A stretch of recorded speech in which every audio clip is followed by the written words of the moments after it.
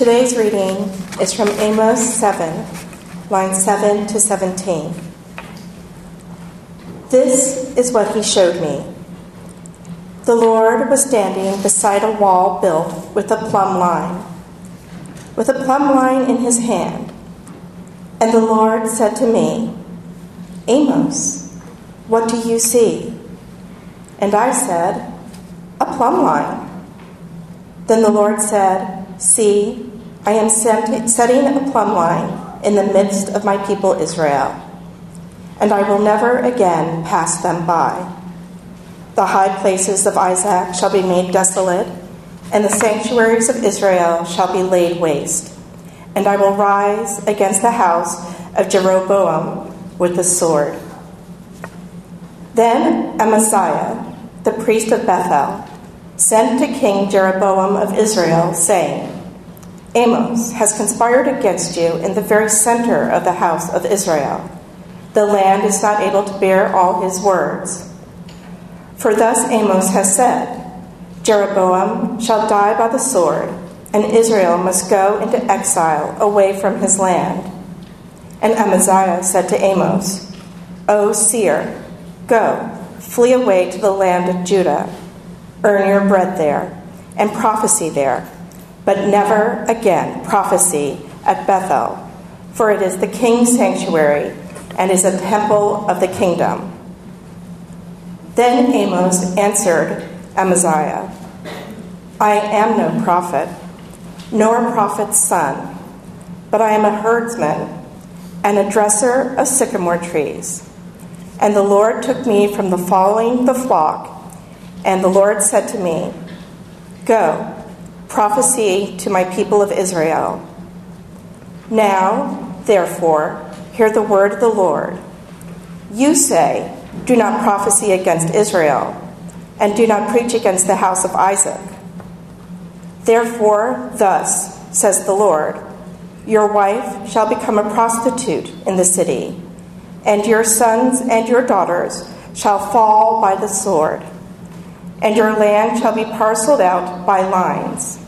You, yourself, shall die in an unclean land, and Israel shall surely go into exile away from its land. The word of the Lord. Thanks, Liesl, for reading that from the Hebrew Scriptures. There is a whole list of prophets in the Hebrew Scriptures who God used over the years and continues to use. There's a tradition of prophets who served a vital role in God's purpose. Abraham Joshua Heschel, one of the great theologians of the 20th century, said, prophets have this role. They remind the king that there was a limit to his power. Prophets always reminded the kings of Israel that their sovereignty only went so far, and that there was a higher law, a higher expectation, a higher accountability, and that is to the living God of all people. A prophet in the Hebrew Scriptures, and for the last 2,000 years of Christianity, a prophet often was the voice serving as the conscience of the state, the conscience of the empire, the conscience that spoke truth to power. It was often, and still is, the prophets who remind the people in power that they're not all that. They remind the people in power that we can do better than this. And they remind governments of every nation that tribalism has its limits. Nationalism has its limits. That God's grace and God's love is always calling us to a broader understanding of how to live in this world. And it transcends nationality, and it transcends our tribe, and that often gets prophets in trouble. Amos stands in that tradition. Amos, who said, "Let justice roll down like waters and righteousness like an ever-flowing stream," was calling King Jeroboam to a better way, saying to King Jeroboam, "You're not all that. And you need to care for the marginalized, not just the people with power. You need to care for the least of these in the kingdom of Israel." In fact, Amos was saying to King Jeroboam, God loves all people, not just religious people, not just people who have power, but God loves the downtrodden, the marginalized, especially the widows, the orphans, those who are supposedly unclean, those who are on the outside. And that got Amos into some degree of trouble. In the passage, he says, "Look, I'm not a professional prophet. I wasn't born into a prophetic line." Truth be told, there are no professional prophets because no one will pay for them.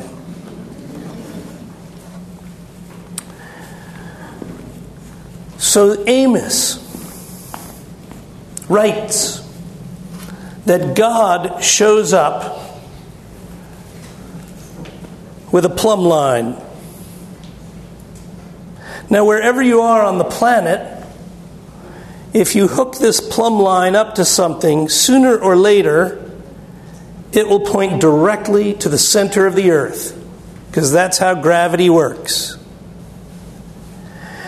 And builders in every age would use a plumb line when they would build a wall or a building or a tower, so that they could see what was plumb and what ultimately would be the best way to build so that the foundation could support the rest of the building. And the Lord stood there looking at Amos, holding a plumb line, saying, "Measure everything you do by the law and love of God. Don't measure it by what King Jeroboam is measuring stick is. Don't measure it with power. Don't measure it with influence. Measure it with the law and love of God. And when you do that, everything else will fall into place." Now, this particular plumb line belongs to Ben Ostrom. Where's Ben? There you are, Ben. Thank you for loaning this to us today. I was working on that team earlier in the week, and I understood that you were going to use this to hang the door. Yes. The screen door. Did you use this? Yes. All right. And did the door hang plumb? Was it opening and closing? We used that and also the level. Okay, so plumb line takes some work. Leveling is a little bit easier. This one belongs to you, Dave, right? Is this one yours? I think I was on a site with you when we were building the ramp, and there were some really high-tech, smart people there. I was not among them. I mean, I was among them, but I wasn't one of them. And so my job, as they were putting in this 100-foot ramp, they would say, "Jeff, is it level?" That was my job. "Yeah, I can see the bubbles right in the middle." If you haven't seen one of these, there's a bubble right there, and you can tell if it's off or not. You can do it this way. You can do it this way. I think there were some sites, Jackie Bruno and John Palma's team. So who was in that team? Okay, so the Tuesday that I was at your team, we were setting up 4 foundation stones for a deck that would hold some stairs. And we must have used this, I don't know, maybe 20, 30 times that day. And then we would rethink the plan and realize we needed to reconfigure the platform and the 4x4s, and we were measuring this way and we were measuring this way. And as frustrating as that was in moments where we had to reconfigure and replan, it benefited later in the week because I understand now that there's a platform about that high? 4 feet. And stairs. How many stairs did you put in? 6 stairs. If we hadn't done the measuring first, those stairs probably would be a little cockeyed. So the metaphor that God uses is measure it first. Make sure you're standing firmly on the law and love of God before building anything else. This may be a metaphor for us, and Rise may be a metaphor for us. I want to invite the Rise team and anyone affiliated with Rise this past week, to come up and stand here, because I'm going to give you a chance to, those who wish, to reflect on a question. Before we do that, as they're coming, I just want to invite us to think about, especially those who haven't been to Rise. First of all, consider going. It'll be a wonderful experience. But second of all, Rise is just a metaphor in this regard for something that keeps us grounded, that keeps us focused. And that something is serving someone. Serving someone. We all have the ability to serve someone. We all have the ability to do that every day of every week. We don't have to do fundraisers to do that. We don't have to have a whole team to do that. Each one of us can do something that serves someone else. You may already be doing that in your workplace or in your career or vocation or in your neighborhood. But when we do that, we are in the flow of God's love. And so I want to invite any who wish to share on any one of these questions. Where did you see love, given or received? Where did you see kindness or goodness, given or received? Or where did you just feel like, in this moment, we are doing something good? We are in the flow of God's love. We are in the flow of something right. So any who wish to step up to the mic and share that, I invite you to do so. You don't all have to, but feel free to share some reflections on that. Yeah, go ahead, Elizabeth. I was on Team 3 with Karen and Rob Bob Lyon, and our homeowner's name was Sheldon. We were building him a deck and just kind of a bunch of random beautification kind of things. And one of his friends would come by frequently. His name was Butch, and he said that he had never seen Sheldon smile as much as he had that week, and that was kind of when I realized that we were doing something good, you know. Thank you. On my site for Team 4, aka Ben and Shelley's Jelly Bellies, our homeowner, Edwin, he'd always come out on the porch to see us, and he didn't really say much, but on the last day, this old man in his mid-80s, he lived alone, and he loved to make puzzles. And all he wanted us to do on the last day was to make a puzzle with him and to finish up a 1,000-piece puzzle that he had at, I think it was 4:30 or something at night, and we said, no, we have to go. But he may have not shown it in any other ways, but he really enjoyed us being there, and I think he really had love for us in that.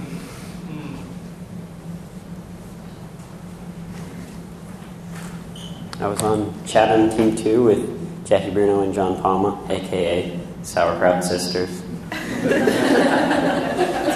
Don't ask. And we introduced, our homeowner's name was Marion, and we introduced her to her neighbor of 1 year who she had never talked to before. He had come, Sheldon was his name, and he had come out of his home and saw us working and came over here and scared the crap out of us. said, "This is not going to work. This is not up to code." He was just kidding. He was pulling our leg, but John had a mini heart attack. And so we got talking with him, and then Marion came out of her house, so we introduced her to her neighbor of 1 year who had never talked to each other before. So that was God in our work site.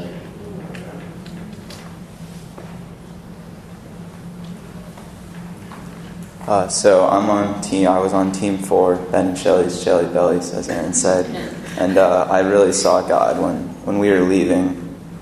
Our homeowner Edwin was just so happy. It's so sad to see us leave, and it was a beautiful moment to see how happy he was with us. It was so great.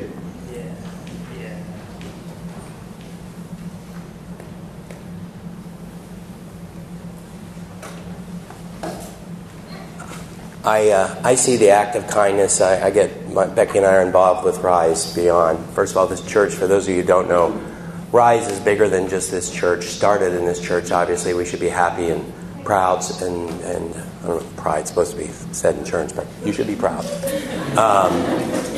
God would be proud because it started in this church. But it's beyond that, and there's a lot of churches, and I see a lot of different things every week. But what I was where I saw the act of kindness here is in the stories you saw, whether it was Sheldon, whether it was friends of Sheldon, and ironically, Sheldon's friend, Butch's girlfriend, Sally, cooked for Rise a few years earlier. So there's a connectivity where you just see God's circular love. Where I really keeps me going for Rise is when I hear youth say the things and do the things they do out of their environment. And it's tough sometimes, and it's frustrating sometimes, and it can be challenging many times. And yet they all come back with a nugget of God's love and understanding of what we have and what gifts we possess, and the empathy of what others don't have, and that just giving of oneself can make God's light shine across all of the people you touch. And so that's where I saw is in every single one of these youths sacrifice of what they did, of having fun and giving so. So that was my witness of God this week.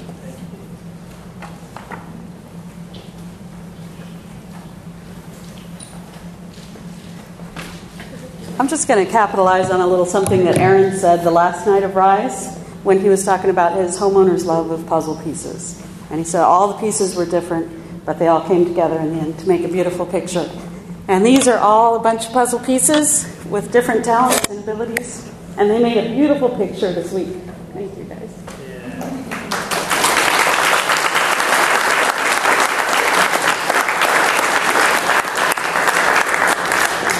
Yeah, and I'd also like to add that it was not only the pieces of the puzzle, but the joy that each person brought to the teens and the contributions that everybody made.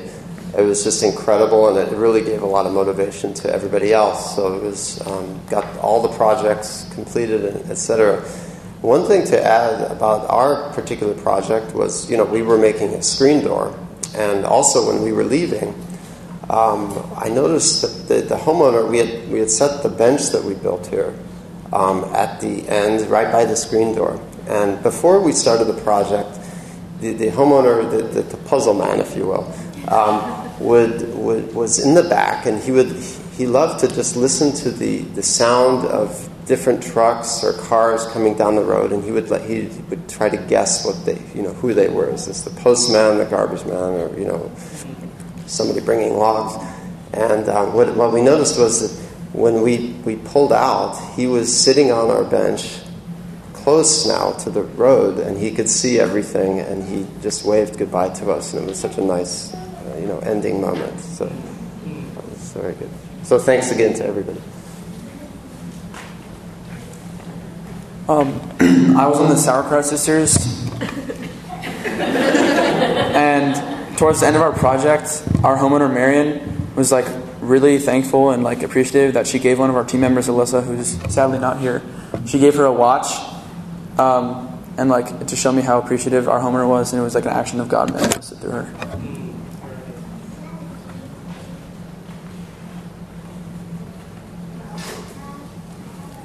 co-chair. After the service, seek those folks out and ask them, what else? What else? Because we have a need to tell that story. I just want to speak briefly about a word that Ben used, and that was the word joy. How many of you experienced even one moment of joy on your work team? Okay, thank you. So, God delights in opportunities that bring us joy. God has created each one of us to experience joy. And the plumb line of Rise, the plumb line of service, the plumb line of caring for someone else may be what brings us joy. I close with this. Betty Ann Keat, who oversees our library, put a book out recently called The Book of Joy, written by Desmond Tutu and the Dalai Lama. Have any of you read that? Okay, good.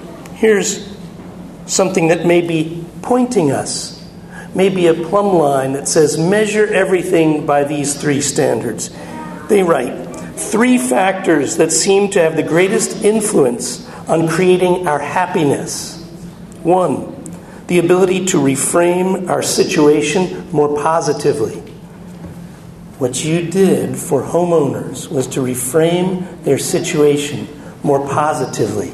If they didn't have hope, if they felt left behind, if they felt left out, your presence said otherwise and helped reframe what's possible. 2, the ability to experience gratitude. Did we not just hear people talk about how moved they were by the expressions of gratitude given and received through service? 3, our choice to be kind and generous. When we choose to be kind and generous, when we choose to experience gratitude, when we choose to reframe a situation more positively, we have a better chance of experiencing joy. May it be so for you and for me and for the people whose homes we worked on at Rise, and for their neighbors and for their whole regions and for regions throughout the world who are looking for hope, looking for love. Amen. Thank you all. Can we give them a round of applause?